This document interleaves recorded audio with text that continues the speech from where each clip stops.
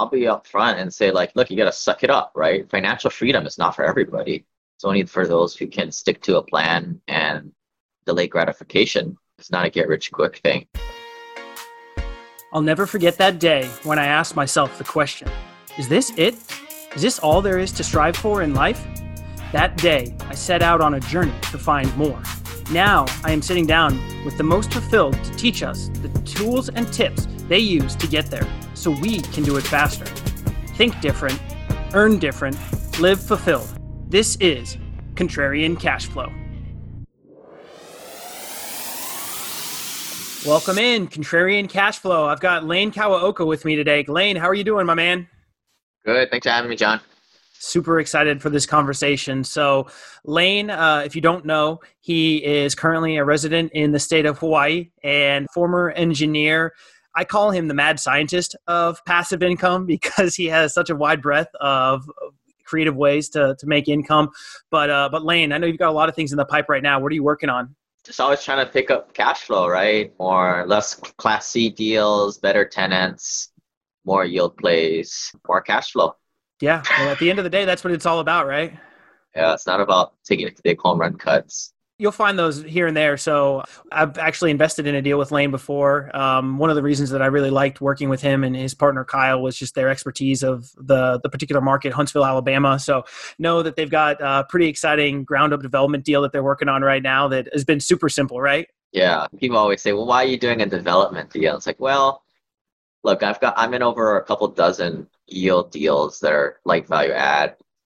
Let me take a swing at it, man. I'm up 8 runs. Let me go crank a home run. Tired of these base hits. Right? You got to take that risk every once in a while, right? You know? Yeah, each their own, right? Like I'm bored, right? Boring is good in terms of some of these investments, but sometimes I want to move a little bit more towards this side. Not saying that it's a startup or some kind of risky endeavor. It's still within the world of real estate. Still has its retained value, but yeah, I mean, I kind of talk a lot about like the Sharpe ratio. You want to take an adequate amount of risk for an equal amount or potentially more reward, right? I mean, that's we're all just kind of making little bets here and there. Absolutely. And I think one point you're kind of touching upon is the price of existing for these value add deals is getting pretty darn close, if not commensurate in a lot of markets to what ground up construction costs. So if you can stomach the challenges of getting through the entitlement and all those plays, I mean, you're getting a brand new building developed and delivered for pretty much what you're paying for as is, previous constructed 20, 30-year-old building. So I think that's a tremendous idea and play in this particular market. So I do want to call out real quick for any of my listeners, definitely go check out Lane's podcast. He's just a wealth of knowledge in regards to creating cash flow, understanding risk tolerance, and just overall investing best practices. So that's kind of how I got turned on to him. And the most recent episode really spoke to me because it just really talks a lot about mindset and defining your why. And it was kind of fun because I think it was kind of hearing Lane think through some of the things that are important to him and why he's pursuing some of those avenues. So for any of my listeners out there, definitely go check him out. SimplePassiveCashflow.com. Highly recommend anybody to check out the podcast. Yeah, I was a little surprised you like that one, but I try and sprinkle those in very sparingly. I mean, but let's face it, right? Like for high net worth investors who are more passive, I mean, life's pretty simple.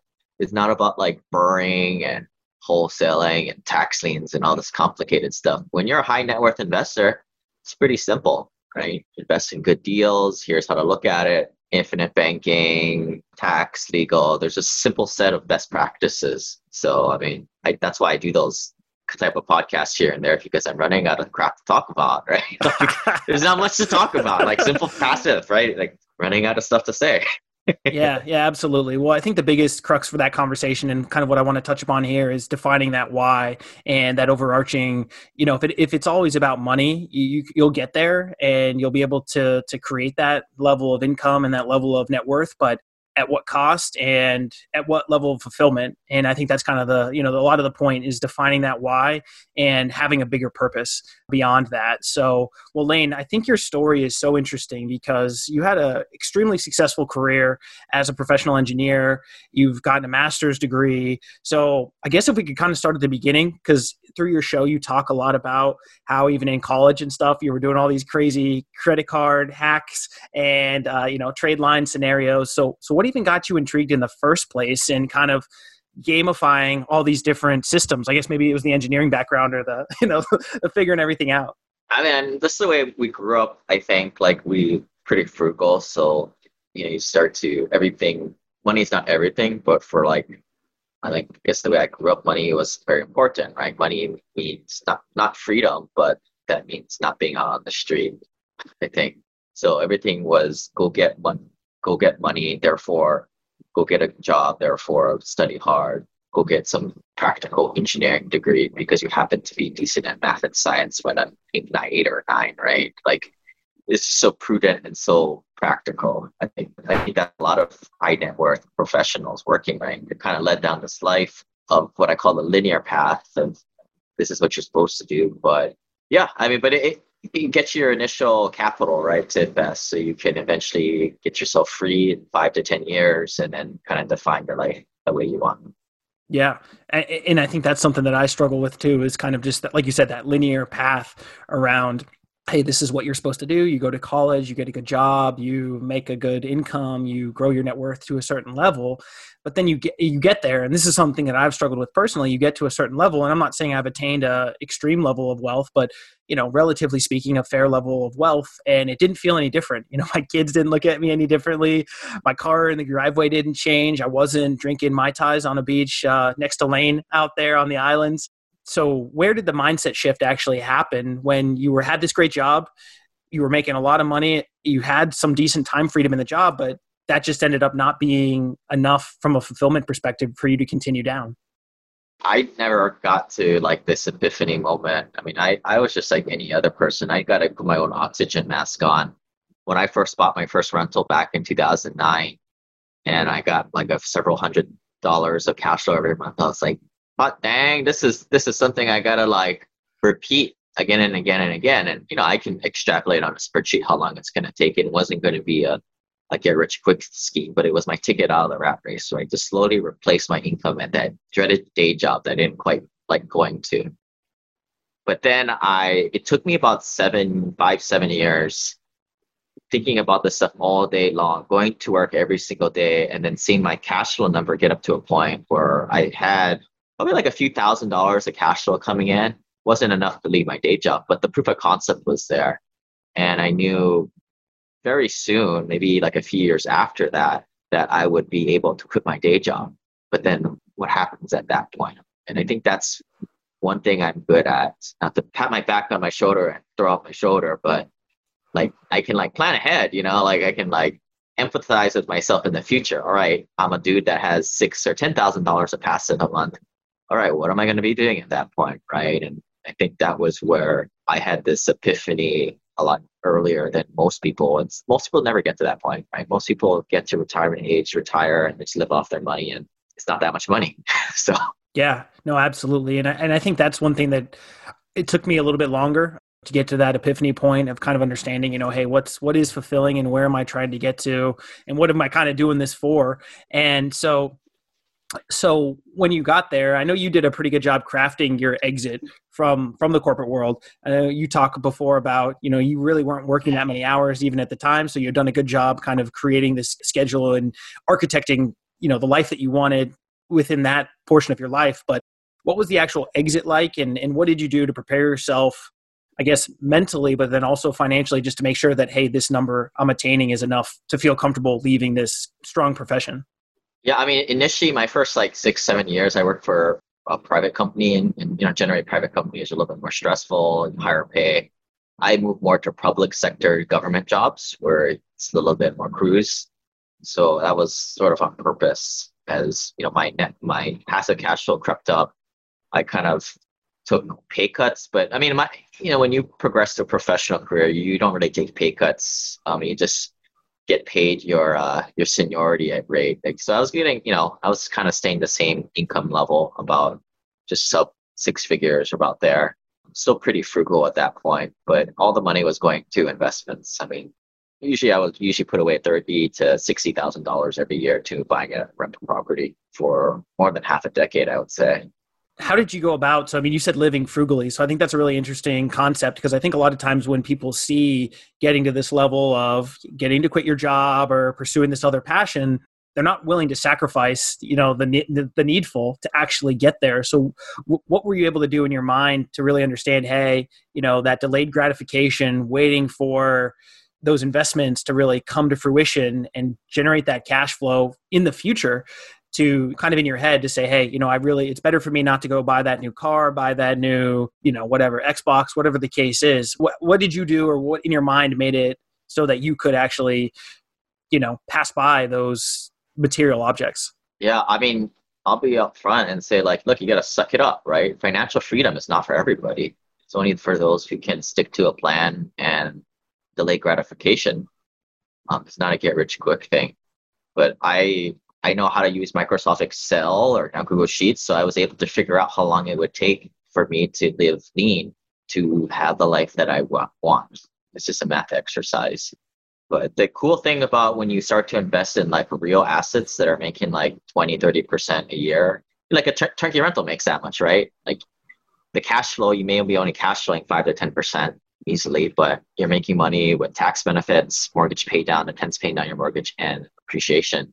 You're making damn near 20-30%.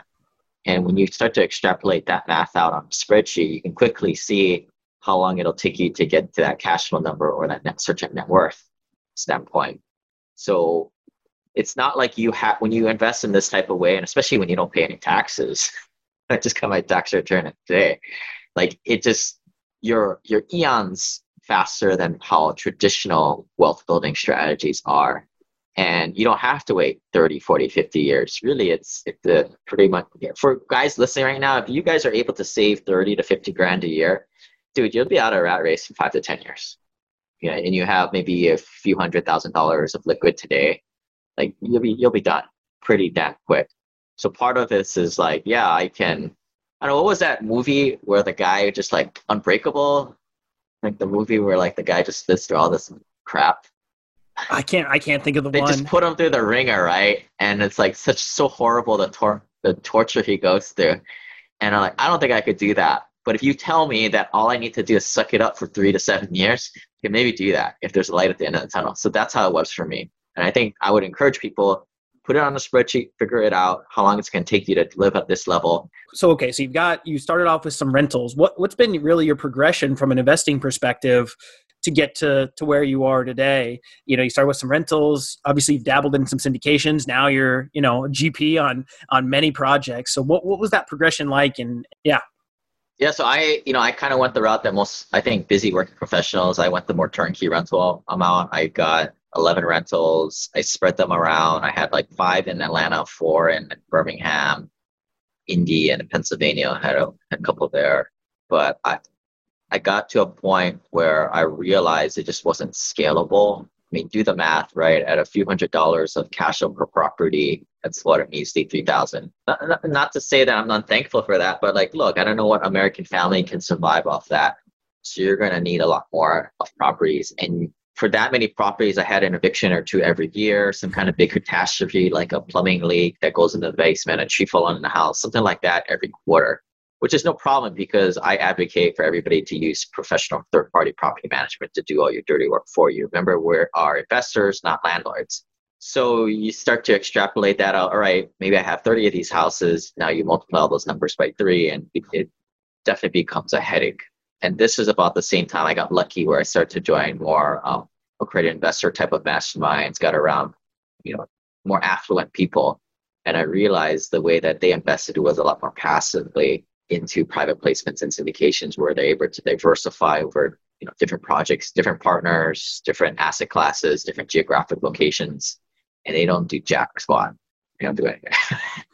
Right? They just invest passively. Yeah, no, and I think that's so important. I mean, that's one thing that I'm struggling with. I think you still own a couple of your rentals, right? Do you have any single family rentals within your portfolio? Yeah, still? I mean, because I haven't had the time to get rid of them. I mean, they've been vacant for a year.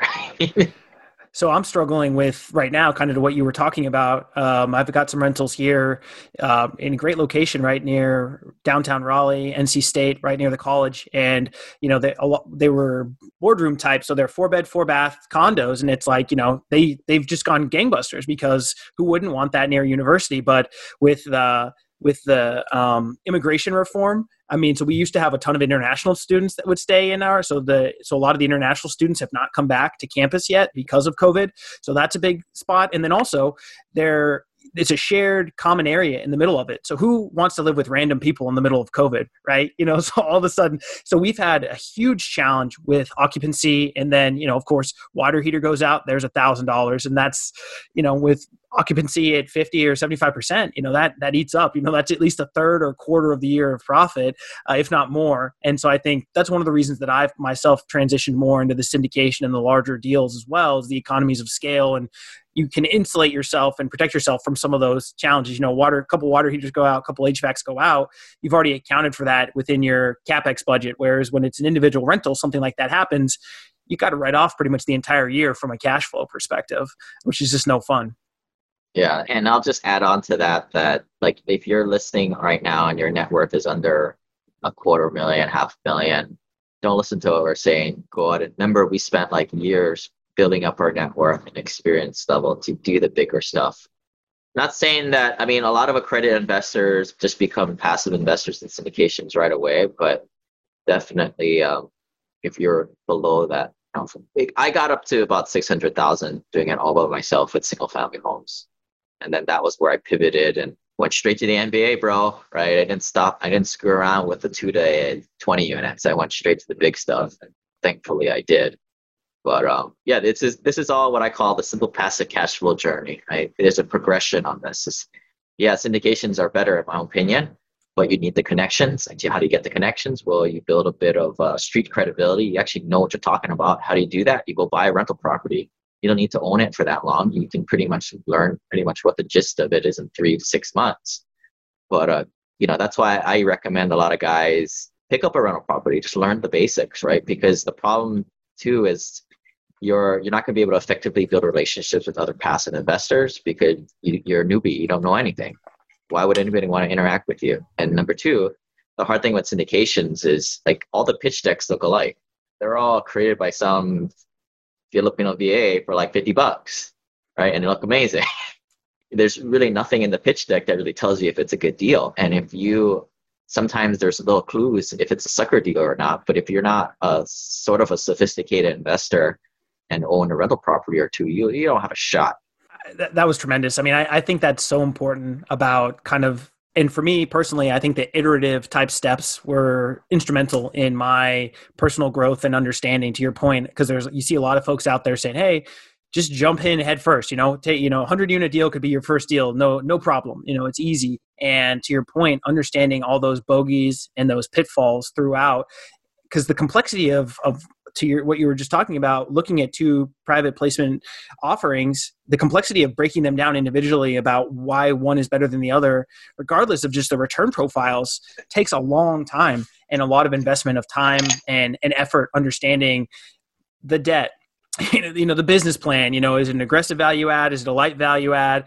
What's the local market like? And I think that's one thing that I'm seeing more and more is because the space is getting more and more saturated. There's more and more people out there thinking that, hey, this is something I can do it easier. People are starting to flex more rural areas. You're starting to see a lot of deals, in sub 200,000 people MSAs. Tertiary markets, we call those. Yeah, exactly. And not saying that those things can't make money, but I would just be very cautious in looking at those type of scenarios because there's a lot more risk factors instead of, say, a Huntsville, say a DFW, say Raleigh, Durham, all these other markets that are seeing this great growth curve. Maybe you're sacrificing some of the return profile that you could get in these tertiary markets, but if the bottom falls out and if employment drops substantially in that tertiary market and you can't sell your deal and you're coming up, against a balloon or something like that, that could really be a substantial impact. So how did you go from, you talked about these mastermind groups and being around these accredited investors, but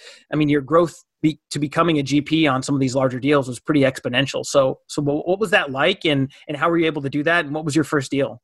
I mean, I initially just went the passive route. right? Because I realized, I mean, I was being coached and how to do that stuff, and I just realized I didn't like doing it. I especially didn't like interacting with brokers and like kissing butt, doing that stuff. And I was living in Seattle at the time. Now I'm living in Hawaii. There's no way I can go and like do a due diligence trip, and then put my name up to the top of that bidding list just on a relationship. And the sellers want you to actually visit the property, smash that before they accept your offer. So I think that's a big misnomer that nobody ever talks about, like that whole getting the deals, right? I mean, there's a lot of deals out there, but only 0.01% of them actually make sense.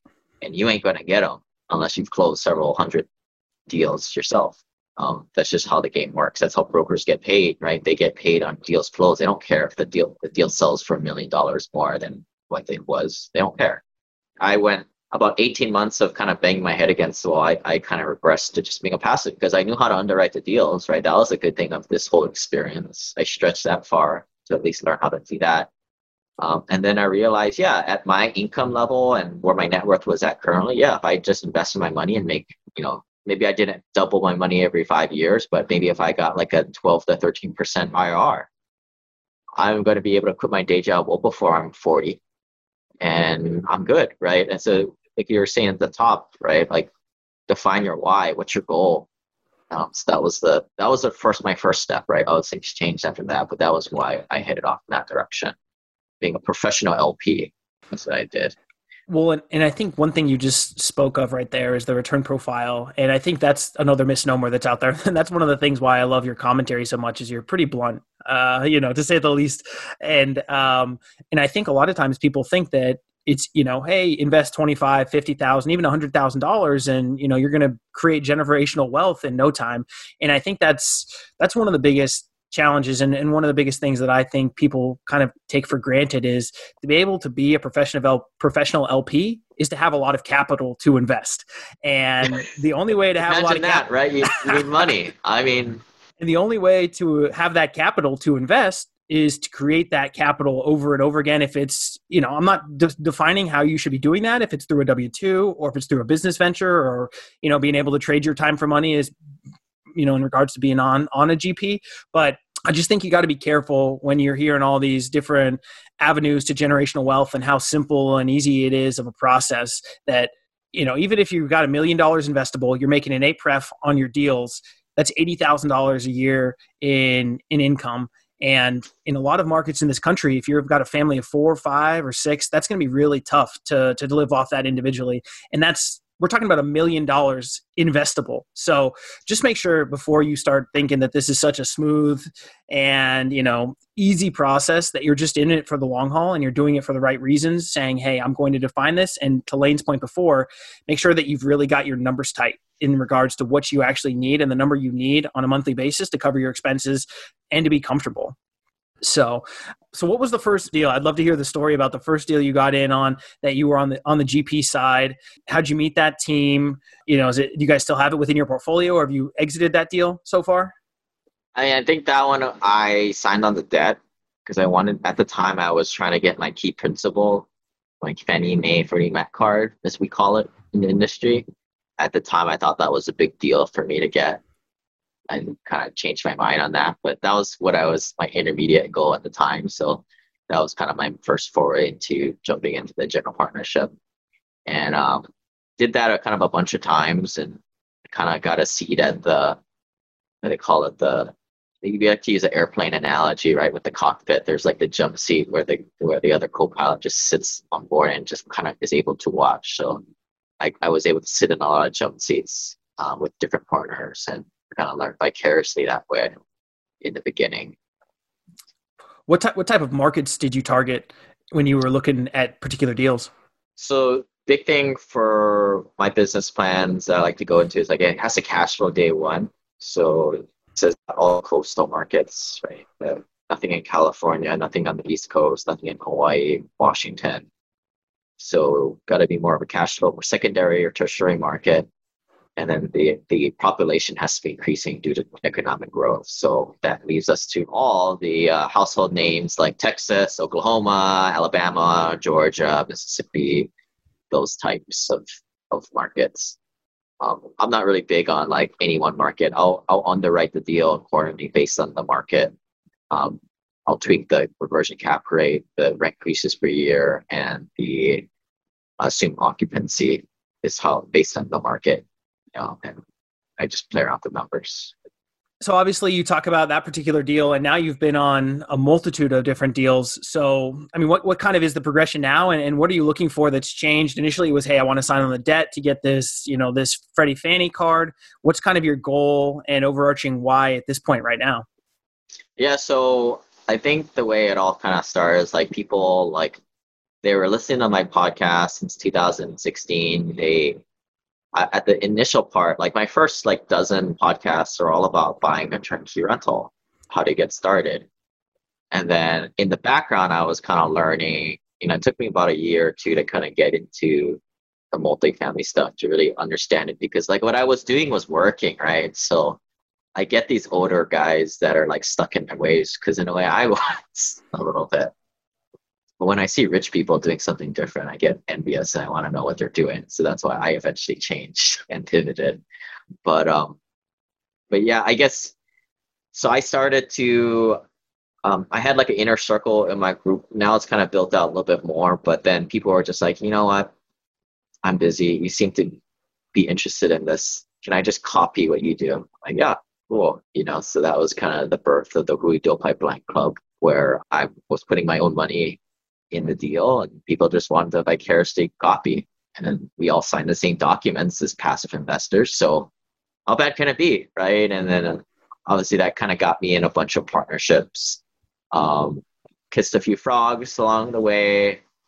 And through that, I kind of changed my thinking as of like, well, if my friends and families and friends on the internet are following me into deals, I want to have a lot of control over what's happening in case I need to boot out a general partner, you know. So, and I want to have control on what's happening operationally too.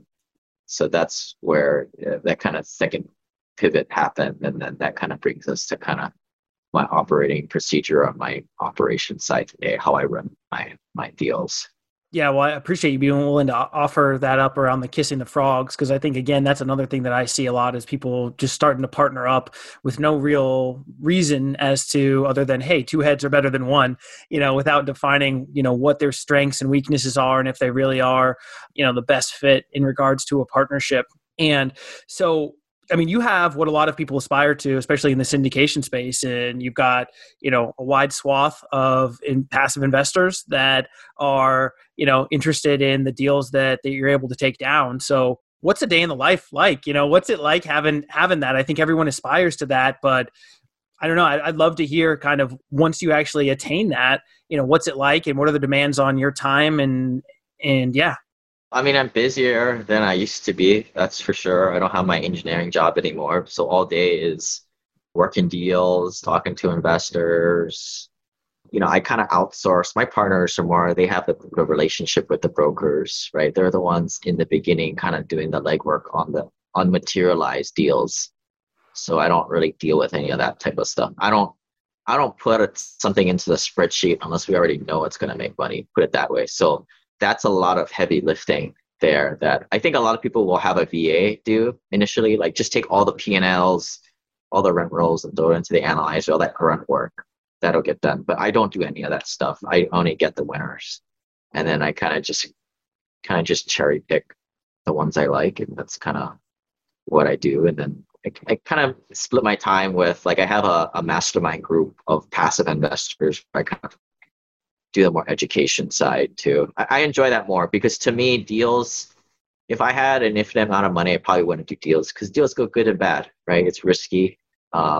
I think it's way better than the stock market, but it's risk. And if I could just sit on the beach all day long and do nothing, I would want stress in their life. I don't know. That's just me. Yeah, absolutely. But I enjoy like the family office consulting, like, because to me, going into deals is a big part of it. But now that the level I'm at, I'm seeing that it's only a third of it. Yeah, you got to put your money into deals and get the passive losses. But once you get said passive losses, now, like, how do you make it where your AGI is like, I mean, I'll say it, like, this morning I got my taxes back. My AGI was 25 grand. That's absurd. Wow. Ridiculous. I don't know how that happened. But I'm assuming in the past they I don't know. That's where you work with a good CPA. But like that's the other third of it, right? Is the tax. How do you pay little to no taxes legally, right? All within the code. And then the last third is like how do you create your infinite banking policies and your legacy, your trust, your legal. And that's what I enjoy more, right? Because I know what the best practices are and they're very simple, right? Simple passive cash flow. But like very little people can tie them all together, I think. And that's my USP. I mean, yeah. So you define it as simple, and maybe within their own, variables, or their own segments, they are simple. But obviously, like you said, kind of marrying those all together is what gets extremely complex. And when you start talking about what you're doing within the tax code and the infinite banking strategies, I mean, that's a rabbit hole that I've started to go down a little bit. And you can really start chasing your tail all over the place when there's so much material out there. It's definitely challenging, and that's why I think it's great to have a resource like yourself that can really kind of help advise people that are out there around, hey, this is kind of the best practice, and this is what I did, and this is how it may be able to help you. Yeah, that's the problem, right? Like 1031 exchanges, these solo 401ks. I mean, they're only good in certain scenarios. They're just tools to me. Only in certain scenarios do they make sense. Like for example, I only will use like a solo 401k if a guy has a lot of money in a retirement account and his AGI is over 300 grand. If not, just suck it up, pay the taxes, get the money out of retirement, for example, right? 1031 exchanges, I don't do that. I got bonus depreciation to offset my capital gains. So therefore I tell, I'm like, you can go waste your time and you learn that stuff, but it doesn't apply to you, right? It's the same thing of like people walking in the dark, right? When you walk in the dark, you're clueless. You got to go so slow, but once you illuminate the world and you simplify things, right, things get so much easier. And for high net worth investors, there's only a few things that you can do, but unless the world is illuminated to you, now you're tripping over yourself with tax liens, wholesaling deals, burr this, burr that, right? Like all this like nonsense that's more geared for a lower net worth investor. Absolutely. And so I think it's just kind of, again, looking back at defining what your why is and what the tool for the specific solution is. So obviously you've been able to get extremely educated. What's been the best practice for you personally about, has it been networking? Has it been books? Has it been podcasts? How have you derived the most educational value so that you've been able to implement all these strategies to get your AGI down to 25K? Yeah, I mean, books, you're not going to hear about any stuff in books. Books is like old. By the time it's written, it's obsolete. Podcasts are cool to a certain extent. Like I usually suggest people listen to podcasts for about a year and a half. But if you're still listening, dude, you're just listening to the same marketing stuff again and again and again. Because a lot of these tax things or these tactics will change. They won't change too often, but when Congress goes in and out every 2 to 4 years, things will kind of change. So best practices change. It really is just surrounding yourself with like the high quality people. Like they say, like your network is your net worth, right? Building relationships with certain people who know what the heck they're doing in your situation and bouncing ideas off of them and masterminding. I mean, that's the way I've kind of discovered all this stuff. And I just lucky because people want my attention because I have a podcast and they want access to my audience. So I'm able to use that, to open up doors. So I've just been able to kind of capitalize on that. Well, I mean, luck or skill, however you want to define it. I mean, you were the one that took the time and the effort to build up the podcast. And obviously that's a testament to your aptitude and abilities. So, I think that's an important lesson just for folks out there is when you have a platform and a mouthpiece, people are going to be gravitated towards it because that's an opportunity for them to go out and market. And that's one thing that I've kind of learned personally as well is that, people are willing to have a conversation with somebody that may not pick up the phone and have a 15 or 20 minute conversation with me would be willing to come on the podcast. So just something interesting. If you're out there looking, to start something up, I mean, I definitely would recommend it rather than not. Yeah. I mean, I'll straight up say it is a humble brag here, but I'm looking at a deal that outside of my area of expertise, but I am able to get access to high net worth family offices that specialize in this area, and they're willing to walk a property for me because I can add value in other ways to them, which is invaluable, right? When I talk to operators, I get references where most times, especially if you're a non-accredited investor, they tell you to go pound sand. They're not going to give you their access to their investor list. Or you're going to be crazy, right? They're not going to give you that. So those are the doors I open. But that said, that doesn't help anybody. I would say the best advice is like, just make sure you got to meet people. You got to kiss a few frogs. The best advice I can give is like, just watch where you hang out. Going to free internet websites and the local RIAs is just where you're going to find unsophisticated newbies or sharks out there. Find high net worth accredited investors, the ones that are doing it the right way, and build real relationships with them and keep them close throughout the years. Well, there's a pretty simple, maybe not so passive, but a simple strategy to help grow and educate yourself. And I think that's one thing that people do gloss over at times is, I mean, you even mentioned it before, it took you almost 2 years to kind of get through this process of understanding syndications and multifamily. And now I feel like people are trying to make it seem like expediting that process within, a 3-day course or something like that. And I mean, just the fact that, like you said, you're able to tap into just the power of networking, that you're able to tap into these family offices that have an expertise in said asset class. And, you're offering value to them because you've got an audience and you've got an investor base that could assist with the process. And then, they've got an expertise in a specific asset class. So I think you've just done a great job positioning yourself to leverage your strengths, within whatever the medium is. So one thing I did want to touch upon just before we get to the last 3-pack of questions was, so you have a lot of different cash flow strategies. And so for somebody that is, that accredited level or just above, how do you help them define which of these strategies is really worth their time and effort? Say like the trade line hacking and all these different, you have all these different scenarios on your website. How do you help them balance the time investment in doing some of these that offsets, the actual amount of income that they may make from it? Yeah, I mean, accredited investors, I would say just do syndications, but build your network around so you don't invest with a shyster. Guys under $500,000 net worth, that's go buy a turnkey, right? Learn it. You mentioned trade lines. Trade lines is just a little hobby, right? I made like 10 grand doing it last year. What you do is you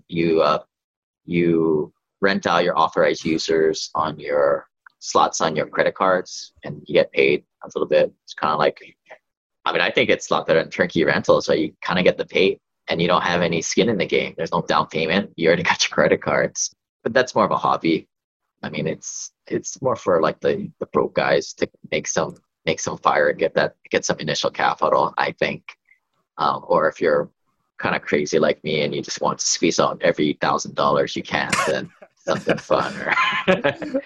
No, I'd never heard of it, so I thought it was pretty cool. So yeah, he's got a course on his site to check that out around kind of becoming an expert in this trade line hacking. Yeah. I mean, it's just.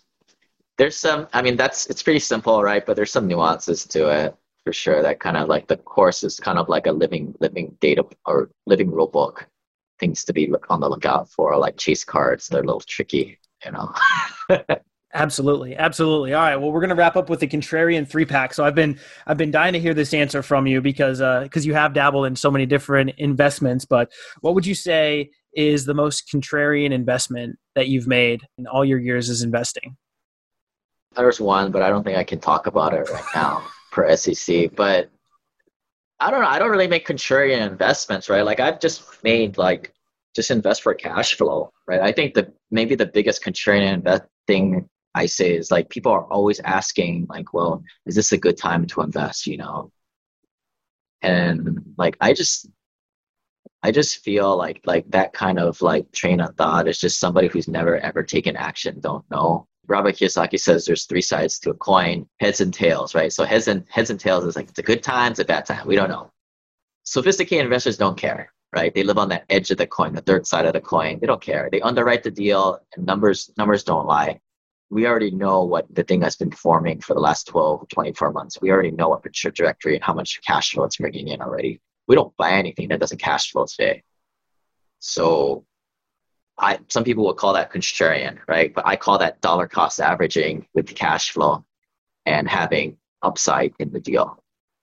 So but I get it, right? Like back when I was newer in 2013, 2016, I was like, should I be buying stuff? Right? Is the world going to end? And I've kind of just developed, I've built up a little bit of a cushion, obviously, where I can kind of, if things drop 10%, I'm fine. But the way I see it is like, if you're cash flowing something today and you can like do the sensitivity analysis, and if your occupancy drops or you have a few months that go vacant and you're good, then I don't see what the problem is. I mean, again, stick to the simple passive cash flow gravy train and just invest in deals that cash flow today and with a little bit of value add, and you're good. You don't have to worry about what the market is. I think that's such an important point, especially in COVID times, right? I mean, I think that's like what everyone's kind of trying to throw out there. These, up and coming syndicators and just folks is like, is now the time? And to your point, I mean, the numbers don't lie. So as long as you're being conservative with your underwriting and, like you said, your reversion cap, what your exit looks like is within reason, then, why wait today versus tomorrow? Because to your point, the conversation's been had in 2016 and 2018, hey, how many guys have been sitting on the sideline for 2, 3, 4 years now saying, hey, I'm waiting for this downturn. And even when COVID hit and the bottom dropped out, prices have remained flat, if not even gone up, right? I mean, cap rates seem to be compressing a little bit more even now. I mean, cash flow is more valuable today than it was in March because it's a lot harder to find than it was in March. It's a big marketing thing, right? Like all the big gurus, they want to like paint doom and gloom because that's what sells whatever they're selling, right? Whether they're trying to get paid on commissions for gold and silver, or their next secret newsletter that you have to pay $300 a month for, or doom and gloom sells more than, prudent, taking a look at stuff, buy it, want that slow and steady approach. So I think whenever you look at like an influencer, like ask why are they doing this? How are they making money? That's a tremendous point. Yeah, how are they making money? Is tremendous. So what's your favorite thing to do with friends and family outside of business? I don't know. I'll be honest. I don't have kids, so I just spend all my day doing this. So I don't have to do this. Hopefully in the next couple of years, like these deals all day long. I work 12 to 15 hours a day. I'm fried. I got to find some staff to help me out, take some of this workload off of me. But I'd like to do CrossFit. I don't surf. I don't have time for that. I don't golf. I like CrossFit because it's quick. I can get it over with. I was going to say, I saw some videos before of you doing some burpees, so I know you get active at time to time. Yeah. I mean, it helps, like, the physical. If you're not, you can't push it that hard, right? But I don't know. I mean, I just feel like creating all this like content and helping other people. I'm not going to be doing this for the rest of my life. Heavens no, but that's just my attitude on life. Is like you go hard at it, you created that critical mass, and then you don't have to do anything. Right? Just like when I was living frugally my first 5 years of investing, like, I mean, nerdy stuff. I mean, I have a section on my website, like I think it's simplepassivecashflow.com/cheapo. But all like the really crazy things that I would do to save money that I don't do now. I mean, I still do the cheap K-cup coffee. I don't go to Starbucks now because it just takes too much time. Who has time to stand in line? I just make it right here. So a little bit of like instant tea, I'm good. Right. So it's not about saving money, but saving time. I think that's what's more important today, saving time. I mean, you either pay with one or the other, right? Time or your money. So yeah, you can trade you can trade money for time, but you can't trade the opposite. It's hard to trade the opposite unless you buy a private jet. Time. Hey, soon enough, man. Soon enough. Yeah, we'll be seeing you in the Gulf Stream here. Simple passive cash flow plane. Yeah. Yeah. I don't know if I'm gonna do that. That's kind of douchey. All right. And then the last question is, what offers you the most fulfillment in doing all of this? I just like to help out like working professionals. Like, I mean, I was a working professional, and like, it's hard, like, because you've been fed all these financial lies throughout your life. Go to school, study hard. When everybody's screwing around outside in the sun, you're out there studying for the midterm or whatever. And then you go into a job where you have to suck it up for 5 years and be the new guy, and then you get like a 10% raise and you get 50% more nonsense to deal with. I mean, it's a hard life, but that's what makes our country go. But I don't know. I think there's a different way. Buy a house to live in, right? I don't particularly believe in that dogma. But I think a lot of working professionals, if they were to get the money and the means to quit their day job or go part time, that how much like ability those people have to go do something bigger, right? So like if I can free somebody and they go start a nonprofit, that's kind of cool, right? Like to me, that's just not my thing. My thing is just enabling folks to do that. Yeah, that's tremendous. And I mean, I think, being able to help others accomplish their goals and aspirations is by far, extremely fulfilling. So, Yeah. Well, Lane, thank you so much, man. I really appreciate it. This has been a great conversation. How can our listeners get in touch with you out there? Yeah, they can go to my website, simplepassivecashflow.com, and then check out the podcast, Simple Passive Cashflow. Sounds good. Well, till next time, this has been Contrarian Cashflow. Thank you for listening to Contrarian Cashflow. I would greatly appreciate it if you left an honest review, hit subscribe so you never miss an episode, and share with someone you feel would find value. Until next time, think different, earn different, live fulfilled.